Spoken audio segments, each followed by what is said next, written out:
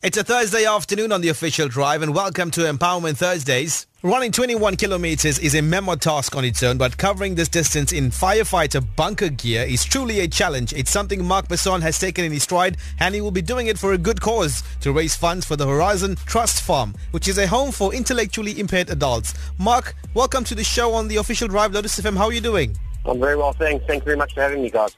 Mark, tell us a bit about yourself and your experience in emergency medical care and rescue. I've been involved in EMS and rescue for about 14 years, working as both paramedic and firefighter and rescue. Right now I'm actually out the industry, but still a big passion for me, which I do volunteer for.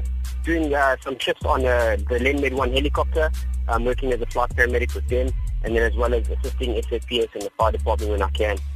So EMS has been a very big passion, and helping people obviously is a very, very big passion of mine, and that's where this whole challenge has come from.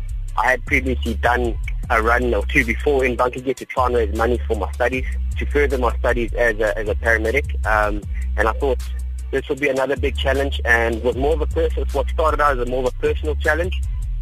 I thought, if I'm going to do this type of thing, someone's going to need to benefit from it. And I have a friend whose son is actually a resident at the Horizon Farm Trust, and I got hold of him and I said, do you think they'd be interested if I could do a little fundraising run, because I was going to be doing the run anyway, and that's how this whole challenge kind of started. Mark, tell us now, how are you actually preparing for the challenge? A lot of hours running.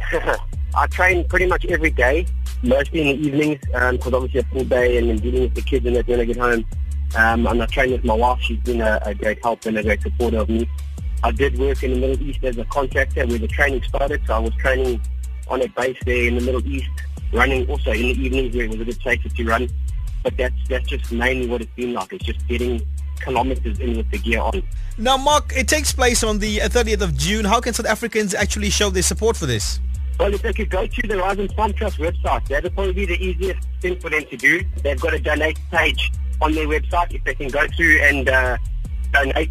And then also one of the biggest projects that the guys at the Horizon Farm Trust are actually looking at doing is to upgrade their medical wing.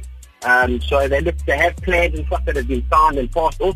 They're looking for building contractors or building materials, and most of the donations that come in will be going towards that, as well as a few other projects that they have. Mark Basson, all the best with the challenge, and thank you for joining us on Lotus FM right here on the official drive. Thank you very much, guys. Everyone out there, be safe.